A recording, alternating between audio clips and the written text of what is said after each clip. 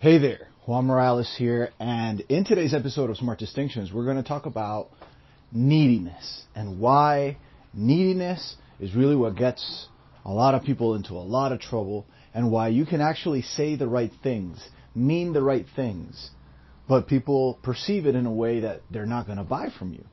And that's a very normal thing that you see happen all the time, especially when you're working with people at a high level with, players with money, right? Because if you get to a level that you're working, let's say, on a $10,000, $12,000, $15,000 program, and you're selling someone into that, what happens when you show up as needy? What happens when you show up in a way that lets them know that you are actually craving to work with them? What do? They feel something's off. Because this is what we instinctually do all the time. Why do we do this? I don't know. It's part of our psychology, I guess. But it's a red flag for us when the person that we're craving to work with craves to work with us. This is the importance of creating that illusion, of eliminating that neediness, especially if it's true. Because when it's true, you don't really care. And I can't tell you how many times I've gotten into conversations with people, and I close them, no problem. And then someone else grabs the same words that I said, and it doesn't land the same way. And the reason it doesn't land the same way is because neediness is coming up. And people, when they see neediness, money runs away. Okay? Because that is a major red flag. It means that we didn't notice that these people were needy. And we were craving something that they can't give us anymore. This is why it's so important to constantly remember that you can't need the business. Sure, you want it in a sense of, hey, if it works out, it's going to work. But this is the whole thing of being independent of the outcome. The best sales calls I ever get into are the ones where I can legitimately say, I don't really give a shit either way. I don't care. Okay, if it doesn't happen, so be it, right? I have more free time to do other stuff. The problem comes in, and I hear this all the time with clients and people I work with, when they're thinking they're going to lose a sale as though they had earned it in the first place. What are they losing? There's nothing to lose. They're just talking to someone.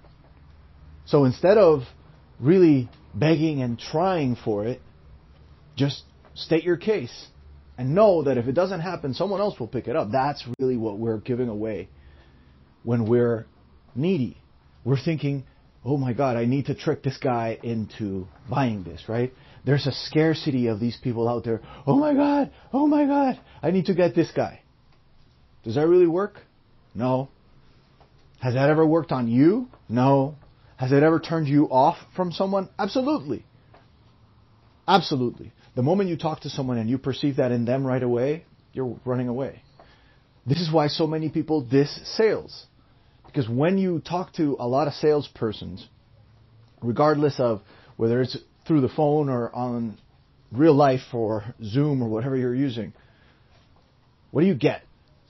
What do you get from them, right? Most of them have to fill some sort of quota. They need to close you. You can tell that their commission is based on you coming in. They need to make that check at the end of the month. So what happens? They come in and they bring in their presentation and they're trying to woo you and convince you and do all this stuff. But you behave like the prize the whole time. Why? Because they're not the prize. They're not the fucking prize. Do they care? No, right? They want to get your money. Instead, if they approach you or you approach them, because again, they've created this thing where they're not needy and they're showing up and they don't really care either way. If you don't get that, that's okay. Some of the best sales situations I've been in are all about that, not showing the neediness. And this is something that you have to work on constantly because it's there, right? The neediness shows up from time to time. But when you're working in your business, what you have to understand that people, what they want, what they ultimately crave is that illusion of working with someone that does not have the same flaws that they do. And whether that's true or not for you, you make it true. At least in their eyes. because that's what they want. They want someone who's not afraid. If you're afraid, you can't be afraid in front of them. Right? Because otherwise, what's the point? If they hire you to become their coach and to give them clarity and to give them progress and to give them growth and to help them do all these things, and then you show up and you're more of a wreck than they are, how does that look? Do they want it? No. However, if you show up cool, calm, and collected, and all you're about is really getting the point across with the least amount of moves necessary, and ultimately you know that it doesn't matter to you whether they get it or not. It doesn't matter to you whether they buy it or not. It doesn't matter to you whether they approve of you or not, because it doesn't matter. It's irrelevant to you. And that, my friends, is the key. If you can't put yourself in that situation where it doesn't matter to you whether they get it or they don't get it, you're going to come in a supplicating manner. And you can tell right away. You tell from the tone of voice. You tell from the tone of voice. And the thing is, because you may love what you do in the way that I love what I do, because I love it. I love doing it. Right? But I don't do it for other people just because I love doing it. I have plenty of projects to put my attention into. You want me to work on your projects with you? Great. That costs a lot of money. But that's okay. It's worth it. But that's where it comes from. You see? You may love doing what you do, but to do it for someone else, to do it for someone on their business, this isn't charity. And you have to get that out of your head. This isn't really about helping them achieve those things. And as a matter of fact, it's about helping them become a better version of an entrepreneur. And that means leveling up their own investments. Period. Because what happens when they're, nickel and diming and they're getting, payment plan after payment plan and just trying to eke by, but then they don't put in the effort. They're not fully committed. They're looking to bounce out at the first sign of something not working. So that's the kind of stuff that you bring. However, think about what happens when you talk to someone and you say, hey, no, man, it's time to level up. You're not ready to level up. That's okay. Come back to me later when you're ready to level up. Because this is what we're about here. What do you think happens?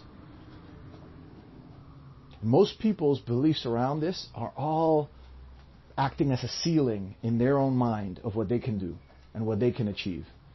Because they don't think that a bunch of things are possible. And once you realize that everything is really possible as long as you eliminate neediness from it. Because people are drawn to someone who does not bring neediness. And I want you to realize this. Not only are you going to attract more of the key players that you're looking for, which you will, right? Because they're not needy. And in a way, they're needy for people that are not needy. So they're showing up as not needy, but they want other people like them. They don't want to work with people that bring that neediness back, that are looking for other people's approvals, that are looking to be popular, that are looking to do all these things. Fuck that. That's not their way. That's not what they're about. If you want to work with the right kind of people, you have to understand that neediness cannot be a factor in your way of doing things. It just cannot. And for it to stop dominating you, it takes a conscious effort of understanding you don't need them. It doesn't matter to you. Think of it as getting on a call as a favor to someone else. How do you behave? You weren't really interested in that. And I tell you, I've had that specific scenario happen many times over. And when I get that specific scenario, guess what I do? I show up and I'm like, no, man, I'm here to listen to you. I don't want to sell you anything. I don't know what you're about. And then they come in and they vomit all their problems. They start talking to me about their business. And still, I won't take them as a client. I'll just say, hey, yeah, we had a great conversation. That doesn't mean anything to me. I don't know if you're serious. But then certain traits start coming in. And again, it is the fact that I'm pushing them away that makes them want it more. Because if I'm all about sitting there and supplicating for their business and saying, oh yeah, I need this, because I got bills to pay, so now if I get this guy, I want to be able to pay those bills. You think they don't smell that right away? Of course they do. That's why the whole purpose of doing this is to change you into someone who's operating from certainty and from outcome independence. You don't care. Really, you don't care. There's a million of them, only one of you, and they're absolutely screwed if they don't pick you. So, that's it. And in fact, they don't pick you. You pick them. You understand? You pick them. They don't pick you. I have a rule. I don't work with people I don't like, period. I don't care how much money is involved. Because I've already chased down those clients and been all about, oh yeah, it's a big account, only to find myself miserable later and hating the fact that I took that money. So now, if I can't gel with them, that's a deal breaker right there. I don't care. And the more you're like that, the more people are going to want to work with you. So bring that to that next call. That's my challenge to you. Bring that to your next call. Bring that to the next meeting you have with your clients. I'm telling you, it'll make all that difference in the world. This is Juan Morales signing out. I'll see you on the next one.